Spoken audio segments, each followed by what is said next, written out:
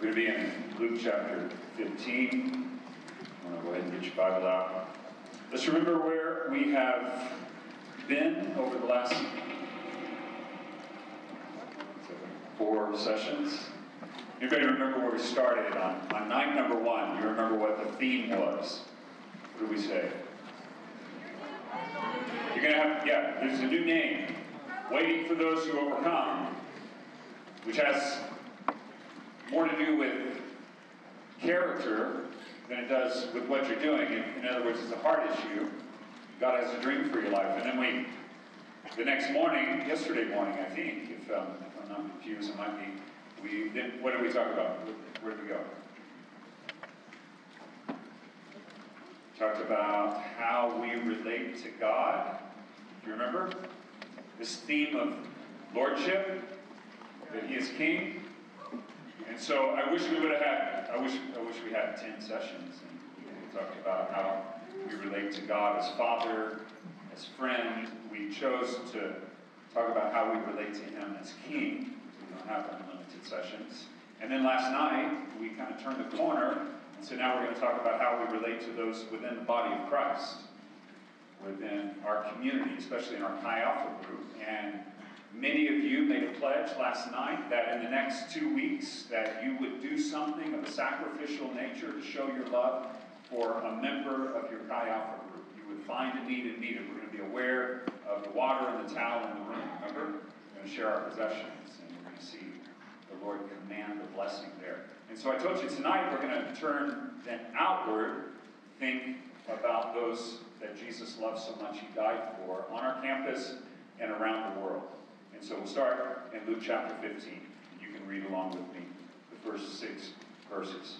Now the tax collectors and sinners were all gathering around to hear Him. That's Jesus.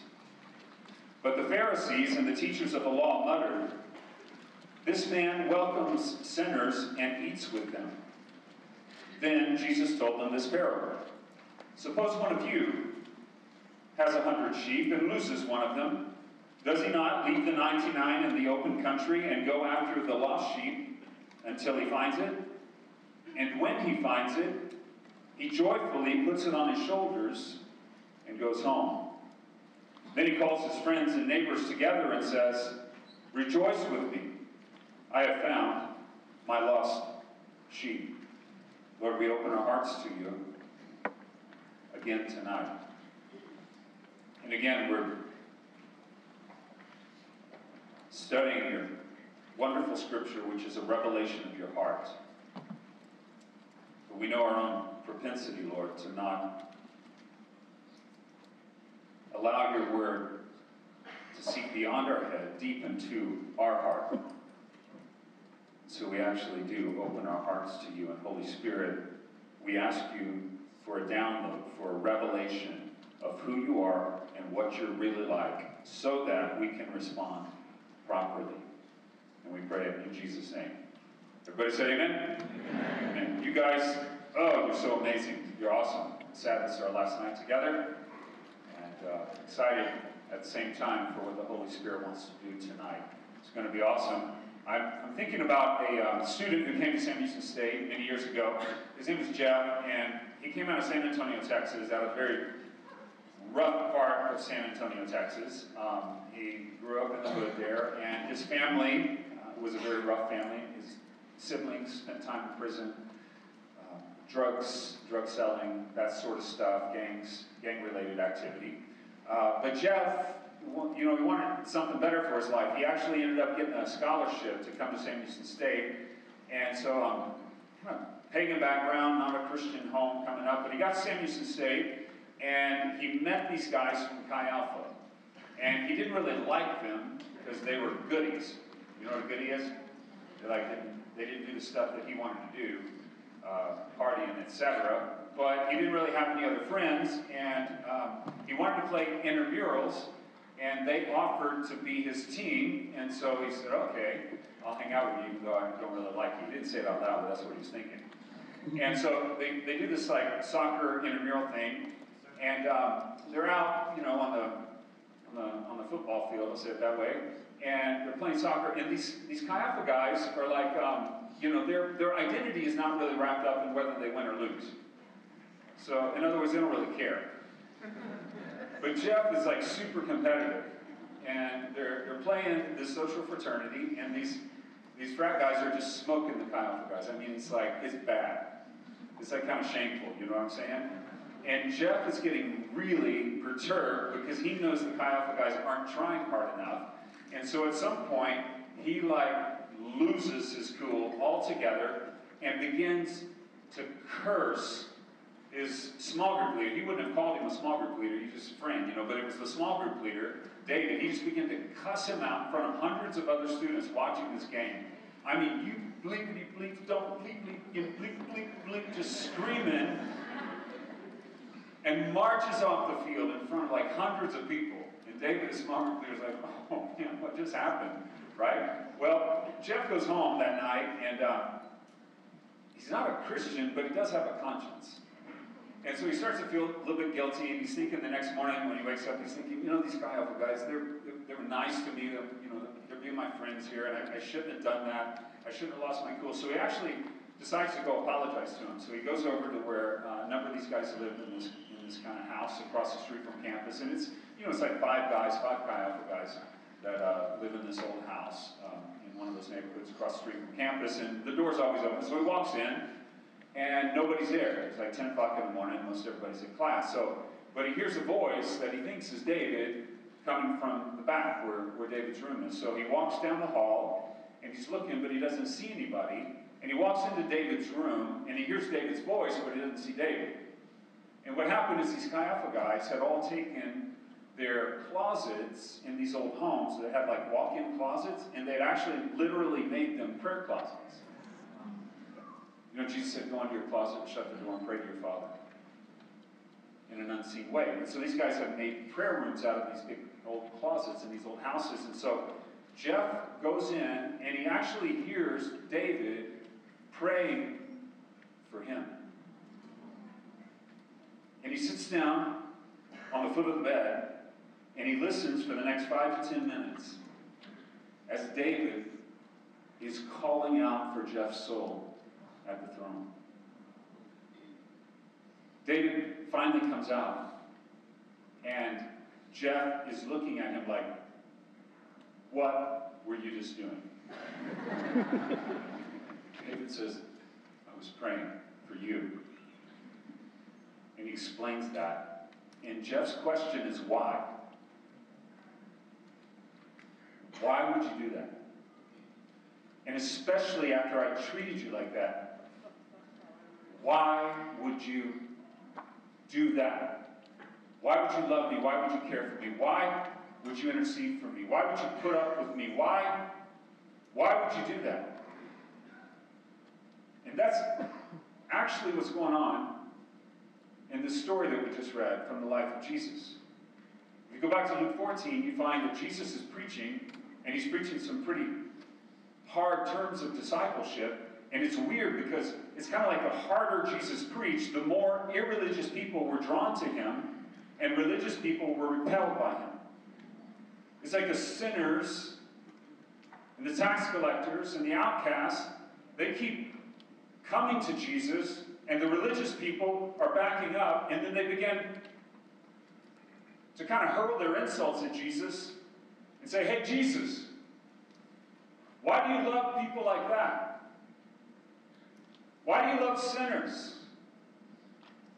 Why would you invite tax collectors into your life? Why would you go into their life? Why would you go into their home? Why would you share a meal with them? Hey, Jesus, why would you allow a sinful woman, a prostitute, to wash your feet with her tears and dry them with her hair?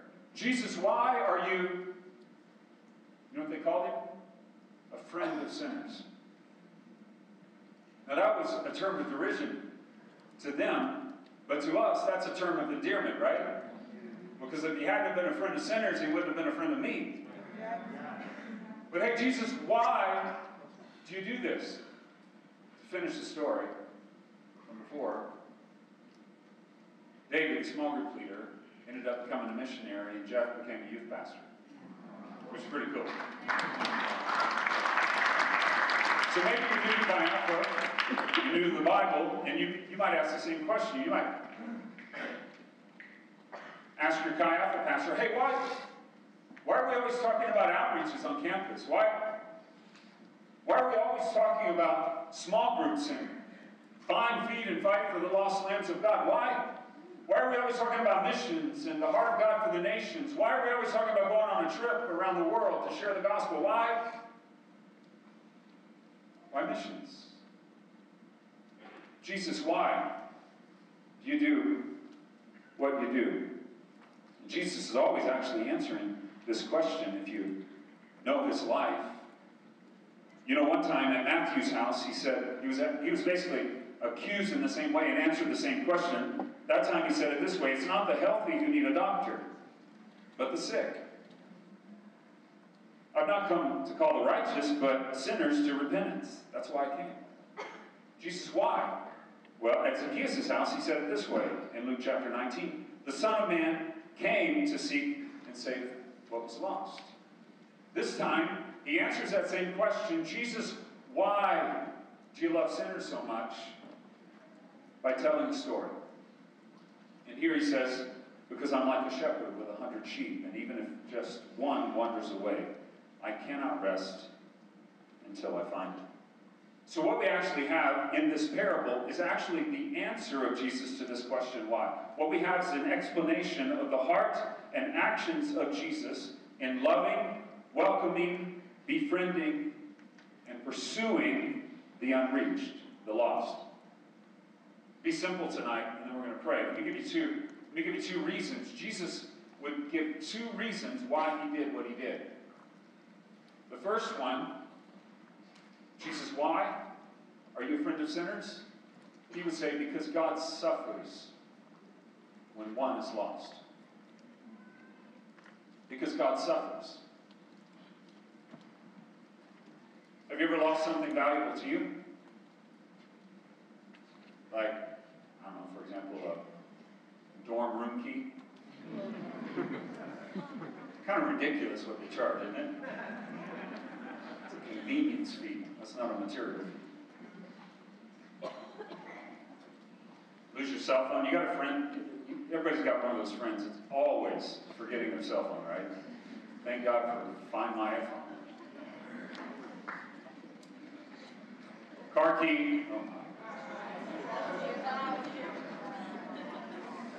$300 with a computer chip now.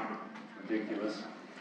And sometimes it's not like a material thing. Sometimes it's something that's just kind of like a sentimental thing. If you know the progression of Luke 15, the second parable is about a woman who lost a coin. It wasn't really the value of the coin, like monetarily, it was more of a sentimental thing. And I don't know, you lose something sentimental to you. This is actually my third wedding ring. First wife, third ring. So I lost the first two. Thank God she didn't lose hers, because hers was 2 months' salary. This is like $60 at James Avery, you know. But it's the sentimental value. Or, you know, it could be something, you know, more even dear than a ring. What if, like, anybody ever lose a pet? You know, that's like, that's sad. Unless, of course, it's a cat, then nobody cares.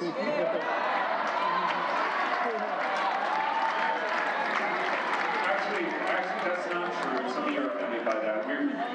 We're Christian people. We love all of God's creation. We know the difference between a cat and a dog.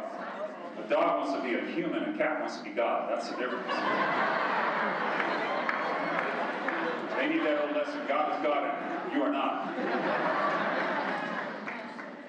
It actually is sad to lose a pet. When I think about losing something valuable or precious, I think about the day that momentarily we lost our youngest child, Corey. It has a happy ending. We found her, but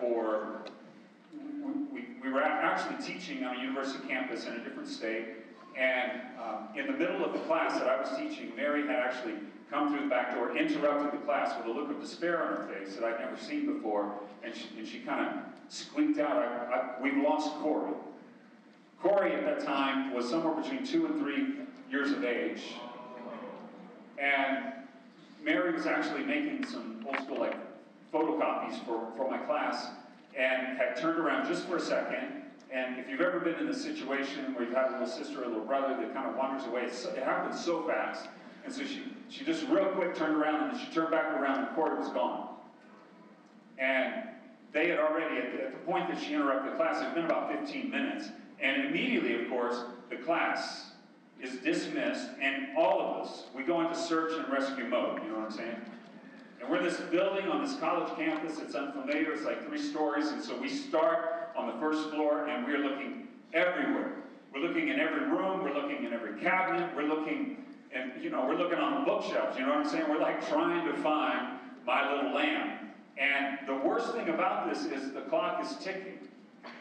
And you go from the first floor to the second floor to the third floor, and you can't find her. And in 30 minutes, or 45 minutes, I think it was, we get the University Police Department in. And then in an hour, we get the City Police Department in. And the whole time, like, your mind is racing because you're thinking, if some creep got my little girl and got on the interstate in a vehicle, they're in a different city by now, you know what I'm saying?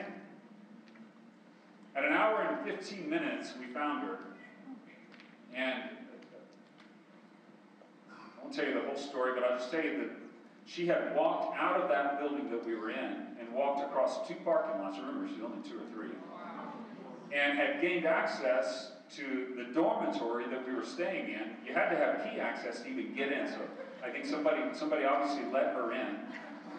And when we found her, she was actually sitting in one of the dorm rooms with some friends of ours, children who were the same age, and she's sitting cross-legged on the floor, playing Barbie and Hot Wheels and eating goldfish.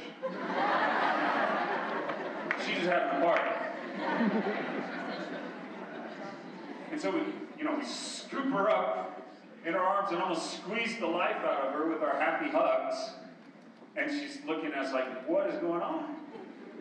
Because she had no idea she was even lost, Like, she had no idea of the precarious position she placed herself in when she wandered away from her mom and dad's care. And you know that to be true. You're ministering on a college campus, and that's what they do. They play Hot Wheels and Barbie, and they eat goldfish, right? And they have no idea they're even lost. But the bigger point I want to make to you is this. I want to ask you this question. Who suffered most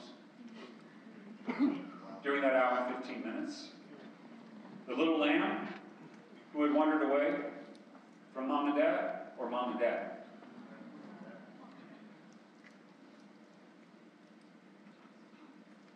Jesus is asked, why do you love sinners? Why do you welcome people like that? Why are you always reaching out to people like that? And Jesus would say, because God's heart is broken. Because He's a Father. And He alone carries the weight of eternity. Even when people don't know that they're lost, God's heart is broken. When I try to imagine in futility what God must feel, and I try to, extrapolate what I felt for that hour and 15 minutes, and I try to somehow feel God's heart, not just for an hour and 15 minutes, but for thousands of years now. Not one little lamb, but billions of people on this planet. And I try to imagine how God must suffer with His broken heart.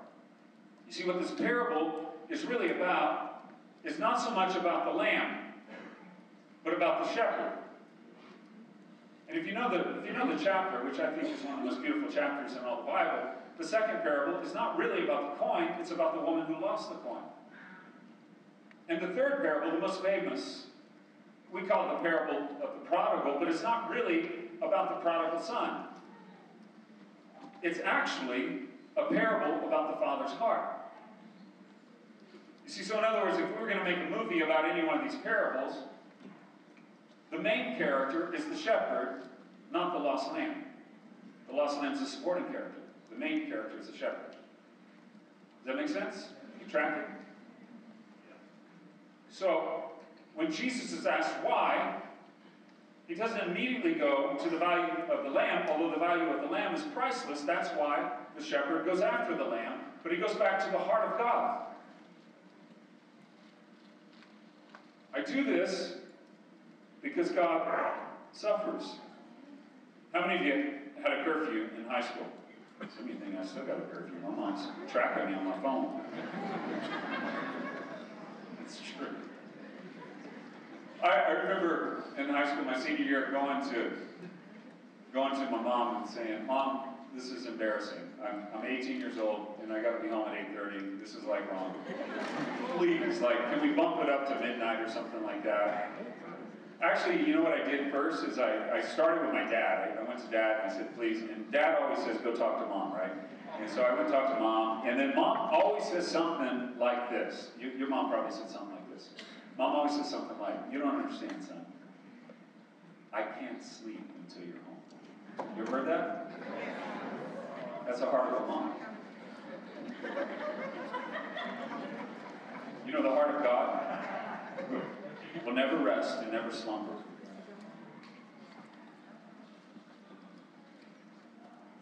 God won't rest until his lost lambs are back home, safe and sound.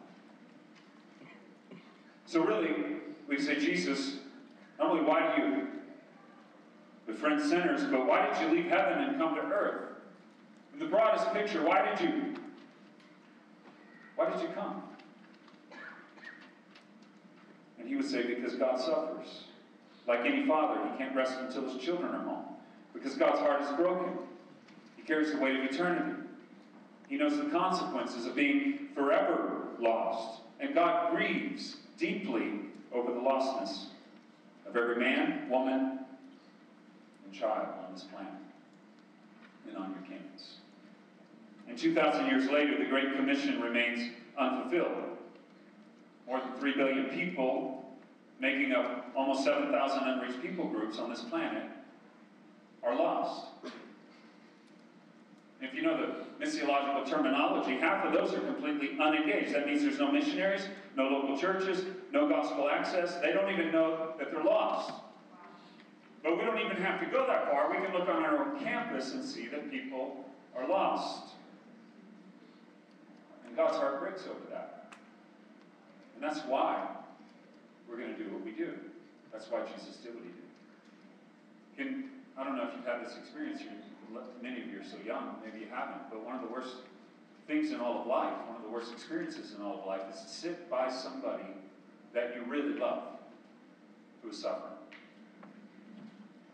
And wish you could do something for them. If you've never had that experience of sitting by a hospital bed and holding somebody's hand and wishing you could trade places with them, seeing somebody in pain, either emotionally or otherwise, physically, and wishing that you could do something to alleviate that suffering, alleviate that pain, and just wishing that you could do something. Well, that's one of the worst things in all of life. But what if there was something you could do for God? Well, there is, because I told you there were two things that motivated Jesus. The why behind Jesus go back to two motives. One, because God suffers when one is lost, but how many understand this? That God rejoices when one is found. Yeah. Jesus, why do you do what you do? Not only God suffers when one is lost, but God rejoices when one comes home. Now, we didn't read the scriptures, but down in verse 7, Jesus said there is rejoicing in heaven over one sinner who repents. And he says it again in verse 10, there is rejoicing in the presence of the angels of God over one sinner who repents. So, 31 years ago, at the University of the Pacific in Stockton, California, when that red-headed, freckle-faced kid, that's me, gave his life to Jesus, are you saying that the angels in heaven rejoiced and threw a party over that one kid? That's what we're saying. And that's what happened when you gave your heart to Jesus. Like, yeah. It's a big deal. I read Revelation again recently, and I'm thinking, like, are the angels bored or something? Like, why are they freaking out over one sinner who comes home? Like, really, think with me for a second. When you read the book of Revelation, you find out that the angels, they may be aware of what's going on here, but they're way more focused intently on the throne. What they're really looking at is what the theologians call, in the Hebrew, the panim, the presence or the countenance, the face of God. So, what happens to the countenance of God, on the face of God, that makes all of heaven throw a party when one sinner comes home? I can't prove this, but I think every time somebody gives their heart to Jesus, that God smiles. And those angels who are looking at the Holy One, when they see that smile on the face of God, they lose it again and they start rejoicing. That's what I think. My daughter was actually 13 years old when she led her first friend to Jesus.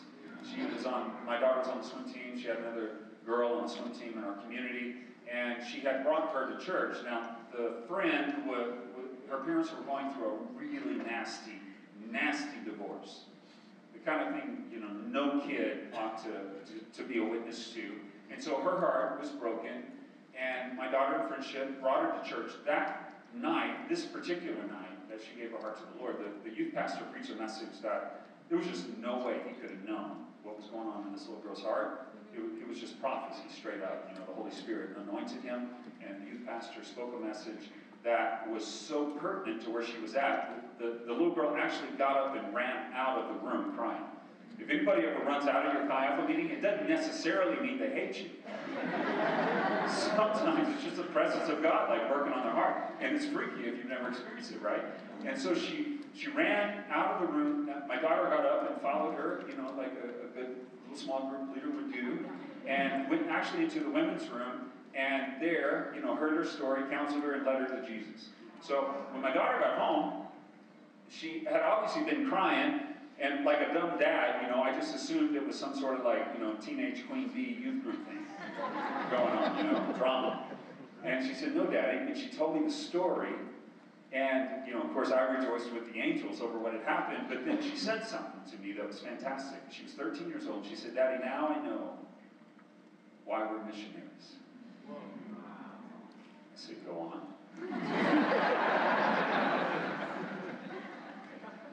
She said, "Because now I know what it feels like to bring one of God's kids back home.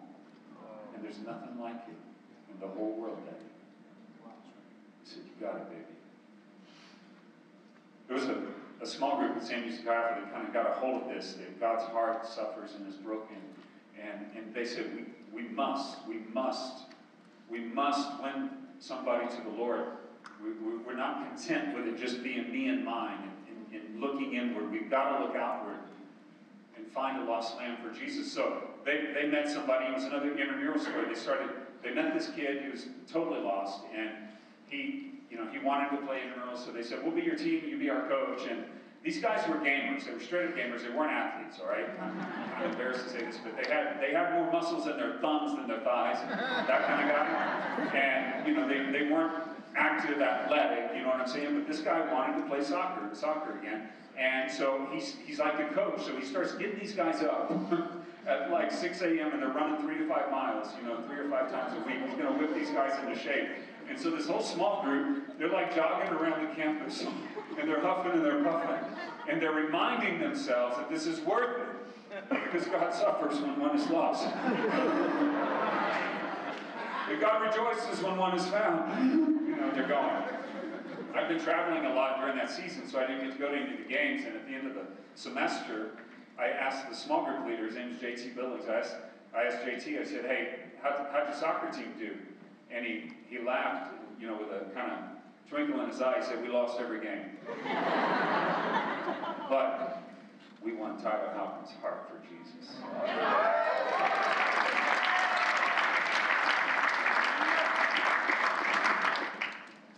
What if there was something that you and I could do to put a smile on the face of God? C.S. Lewis wrestles with this concept. It's deep theologically, and I know I'm treading some deep waters here, but he wrestles with this idea. He's wrestling with it. Is it possible, could it be possible that you and I could somehow be an ingredient in the divine contentment? In other words, what if there was something we could do to put a smile on the face of God? Well, I believe there is something we can do. Every time we bring one of his lost lambs home, we put a smile on them. Why do we do this? Why do we do it? You see, most of the time preachers will tell you this. It's all about the lamb. And boy, we do this, like we preach it. If you're a good preacher, you paint this picture of the lamb that's like walked away from the fold and found itself in like dangerous desert territory, and you paint a picture of, the Arab kind of desert, and the sun goes down and it gets cold, and this little lamb is like lost, and now there's a salivating wolf that's looking at it, and the lamb's on a rotten precipice, and if you're really good preaching, you make sound effects like that sort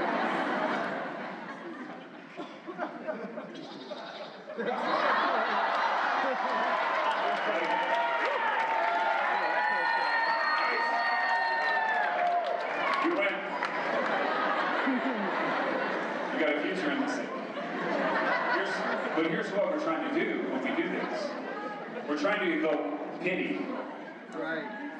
We're trying to evoke pity. Right. And as a motive, pity will only carry you so far. That's right. Other times we're trying to lay on you a duty. And duty will only carry you so far. Yeah. Super good. But there is a motive that will carry you all the way into the wilderness and all the way back again with that lamb on your shoulders. And that's the motive called love. The scripture says, Paul says, Christ's love compels us. Because we're convinced that one died for all. And that's our Chi Alpha namesake, honestly. We are therefore Christ's ambassadors. As though God were making his appeal through us. We implore you on Christ's behalf, be reconciled to God. It's the love that we have, first for God, and then for his lost lambs. That's the thing. And so the question becomes, do we know God well enough to hear the cry of his heart? And do we love him enough to want to put a smile on his face? You see, people will do for love what they do for no other reason. I'm going to tell you a story that's super cheesy, but it's so true. I got to tell you. I was in West Texas a number of years ago. Contextually, let me just tell you, it was a season of my life when I was wrestling with some of these ideas and my own calling, my own future. If I'm just really honest, I was aging even then, a long time ago. Still am. And wondering if university ministry was still my place. Just wrestling with this theme. I was driving through the middle of the night because I preached at Angelo State Chi Alpha, and then I had to be in Phoenix, Arizona the very next morning. And there was no flight, there was no way I had to drive, there was no way around it. I had to drive all night. And anybody been in West Texas? It's kind of brutal. I'm sorry if you lived there or something. It's got its own beauty, but in the middle of the night, in the middle of nowhere, I'm doing everything I can because I'm alone. I'm trying to stay awake. I'm trying not to fall asleep. So I'm eating sunflower seeds. I'm drinking coffee if I can find it, which was rare. And I've got the windows down, and I'm listening to music just to stay awake. And don't judge me, okay? Don't judge me right here, because I was actually listening to secular music because that's all there was. It's West Texas. You ever been in a situation where it's like 97.2 and you put scan and it goes zip 97.2? That's what it was, all right? Don't judge me. And it's West Texas, so it's like country western music. Some of your haters. This song came on, by a guy named Tim McGraw.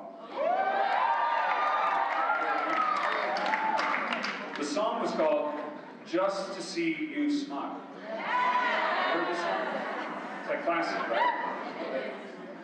And you know, it's an innocuous love song. He's, you know, I don't know, it's like country music. Hey, baby, I love you. You know, I do anything just to see you smile, baby. That sort of thing. And he's like, I moved to a different town. I changed jobs, because just to see you smile. And the chorus comes around, and he says it this way: just to see you smile, I'd do anything you want me to. I'll never count the cost. It's worth all that's lost just to see you smile. And the cheesy part is this. The cheesy part is this, that at 3 a.m. in the middle of West Texas somewhere, this redheaded preacher was driving with the windows down, singing the song at the top of my lungs with tears streaming down my face. Not because, as much as I love Mary, I wasn't even thinking about Mary right then. I was thinking about Jesus. I'm singing it to Jesus, right? Jesus, just to see you smile. I do anything you want me to. I'll never count the cost. It's worth all that's lost just to see you smile. Just to see you smile. Do you love him enough to hear the cry of his heart over the brokenness for your campus? Do you love him enough to do anything to bring a lost lamb home? It's not going to be easy. Did you catch the story? Jesus said, when the shepherd found the lamb, what did he do? Well, joyfully, that's important, because, you know, when I'm like running after a dog that's run away from me or something, and I find the dog, I'm not always joyful, right? But Jesus is not like me. He's the good shepherd. And that's a big deal. He joyfully. That's a big deal. The Bible doesn't say how far the shepherd had to go, but how many understand it wasn't little John. He went off some way. The implication is he went a long distance. And now he's got to go back that distance, but this time he's got to carry that lost lamb. You know what a sheep weighs? Some of you are ag people, but I wasn't. And so, you know, a sheep actually weighs 150 to 200 pounds. You know, in my younger years, I'd ask for a 150-pound volunteer, and I'd try to carry you around a couple of times. And you know how far I'd get before I'd start huffing and puffing, right? We call that the burden of restoration. But you can't go far enough that Jesus won't joyfully put you on his shoulders and carry you home. And some of you, maybe you sat through the whole conference and you're finally identifying with this picture. You actually are that lost lamb. And you know, you really are in a desert. And it really does feel dark. And you really do feel alone. And you're starting to see that there actually really are wolves. And you don't know where to go. Can I tell you that there is a shepherd, there is a Savior who has come for you. And he will joyfully carry you on his shoulders back home. All the way to heaven in that new name that we talked about 2 nights ago. But for some of you, you're Christians.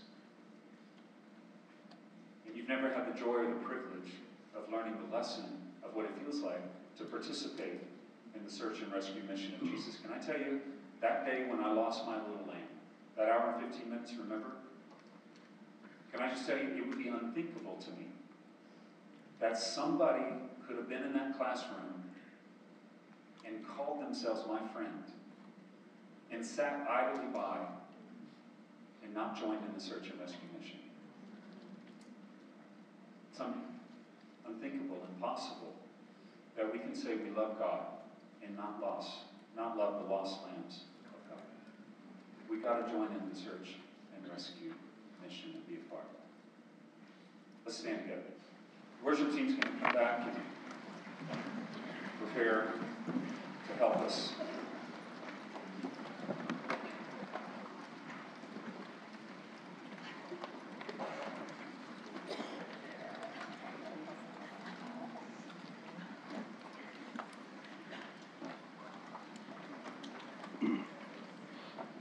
Some of you are familiar with the story in Acts chapter 1 of the ascension of Jesus Christ. 40 days after his resurrection, he's gathered together with his disciples on the Mount of Olives. And he's giving them some of his last words. And they were asking, when are you going to restore the kingdom? Many of you are familiar with this passage. For time's sake, I'll just jump into verse 7. He said to them, it's not for you to know the times or dates the Father has set by his own authority, but you will receive power when the Holy Spirit comes on you. And you will be my witnesses in Jerusalem and in all Judea and Samaria and to the ends of the earth. After he said this, he was taken up before their very eyes, and a cloud hid him from their sight. And if you remember that, after that, they're standing there. Two angels show up and say, what are you doing? Why are you looking up into the clouds? Jesus is coming back. So get to work. Of course, the get to work part was also to wait for the empowerment of the Holy Spirit. Of course, he also told them, all authority in heaven and earth has been given to me, therefore go and make disciples of all nations. You're going to baptize people, you're going to teach people, and I'm going to be with you. I'm trying to, in my mind's eye, imagine that ascension. We don't talk a lot about ascension in the church for some reason. But what a cool moment. After Jesus has risen, and the disciples are with him. So we're up on a mountaintop now, just kind of in your mind's eye, imagine with me. We're up on a mountaintop, and Peter's there, the man of rock that we talked about. James and John are there, the sons of thunder. The one in whom there was no guile in. Nathaniel was there. Andrew was there. They're all there, but it's kind of hard to even pay attention to them because they're all looking at the one in the center, who is Jesus. He's talking to them about what to expect in the days to come. And then suddenly, as their hearts are burning, looking into his face, they see he's getting a little taller. And then a little taller. And then they look down and they realize that his feet are no longer on the ground. But he's actually levitating. He's ascending. And they look, with their eyes bulging and their jaw dropped and their hearts burning as Jesus just begins to ascend to heaven. And then we read it in verse 9. It said, then a cloud came, not a rain cloud, but a glory cloud, came and hid him from their sight. Man, that would have been cool to see, right? He says, you guys are going to receive power, but wait. And they're just standing there, and the angels come and say, hey, the same Jesus is going to come back, so go wait. And they go back into the city and wait. But have you ever thought about what happened on the other side of that cloud? Like on the Jesus side of the cloud. It tells us what happened here, but what happened up there when Jesus went back home to heaven? Think about that. Like he's been gone for a long time now, 33 years, right? And I'm thinking about the angels that are longing to see the face of the one that they love most, who's been gone down on mission for God. And so in my mind's eye, I see the angels, like a sea of angels crowding around the streets of heaven as Jesus comes in. And they don't know whether to shout, they don't know whether to hush, because as he gets closer, they see that he's got scars in his hands, scars on his brow. And then you hear angel footsteps kind of shuffle, shuffle, shuffle, and the sea of angels parts because Father God is running to welcome his boy home. Come on, y'all. If the father of Luke 15 would run to welcome the disobedient son home, how much more is the true Father in heaven going to run to welcome the obedient, suffering, victorious son home? He comes back up, and God comes running. And I just, in my mind's eye, I see him with the biggest hug you've ever seen, hugging his son, kissing the scars in his hand and the scars in his brow, and welcoming home. And then the angels, they just erupt in praise and glory. Worthy, worthy is the Lamb who was slain from the foundation of the earth, the victorious one. After all the partying settles down, total speculation here. I'm just using my God-given imagination, okay? I'm imagining Jesus, maybe next day, walking with his old friend, the angel Gabriel. They're just walking and they're talking. And Gabriel's like, wow, Jesus. We all held our breath. That whole cross thing, man, we didn't know. But when that stone rolled away, you should have heard the shout. Like, win by losing, live by dying, that whole thing, we didn't see that coming. Wow. And Gabriel says, Jesus, you died for the whole world? And Jesus said, yeah, of course. And Gabriel says, does the whole world know that you died for them? And Jesus says, no. Just a handful of people know what I've done. And Gabriel, his mind starts like spinning because, you see, angel actually means messenger.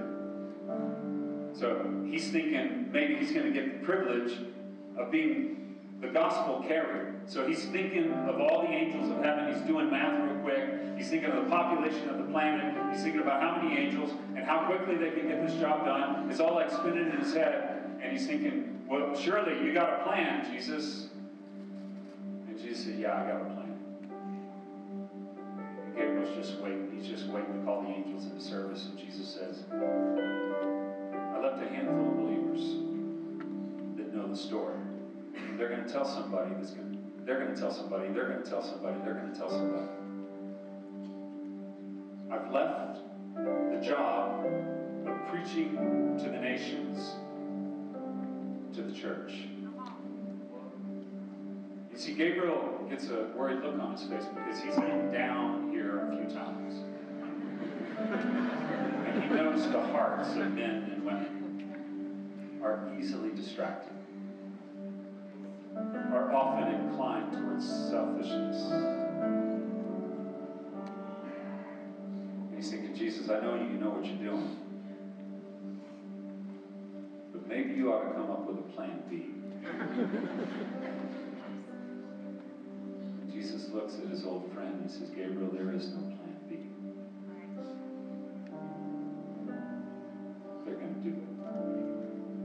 In a few days, the Holy Ghost is going to fall. And my people are going to be filled with power to be my witnesses. And 2,000 years later, heaven's still waiting for the church to be the church and to get in the rescue mission. And you want to be a part of it. You want to be a part of it. God, you see our hands.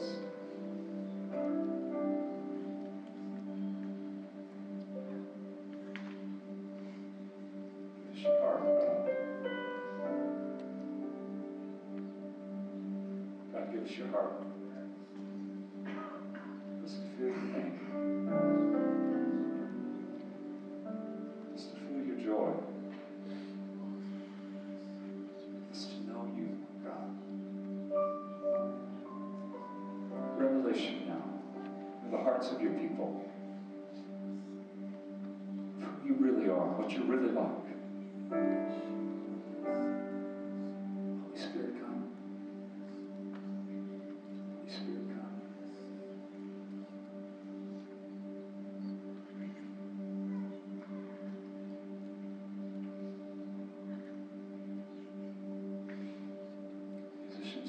You're doing right now. This is awesome. Thank you.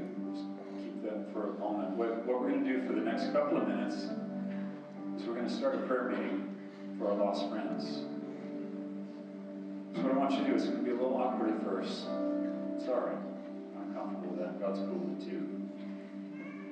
We're just going to begin to cry out names of people. Maybe they don't even know they're lost, but they need Jesus. people in your family, people in your life on campus. But we're just going to, we call it popcorn prayer because it's just going to be names all over the sanctuary, from the balcony down on the floor, just all over.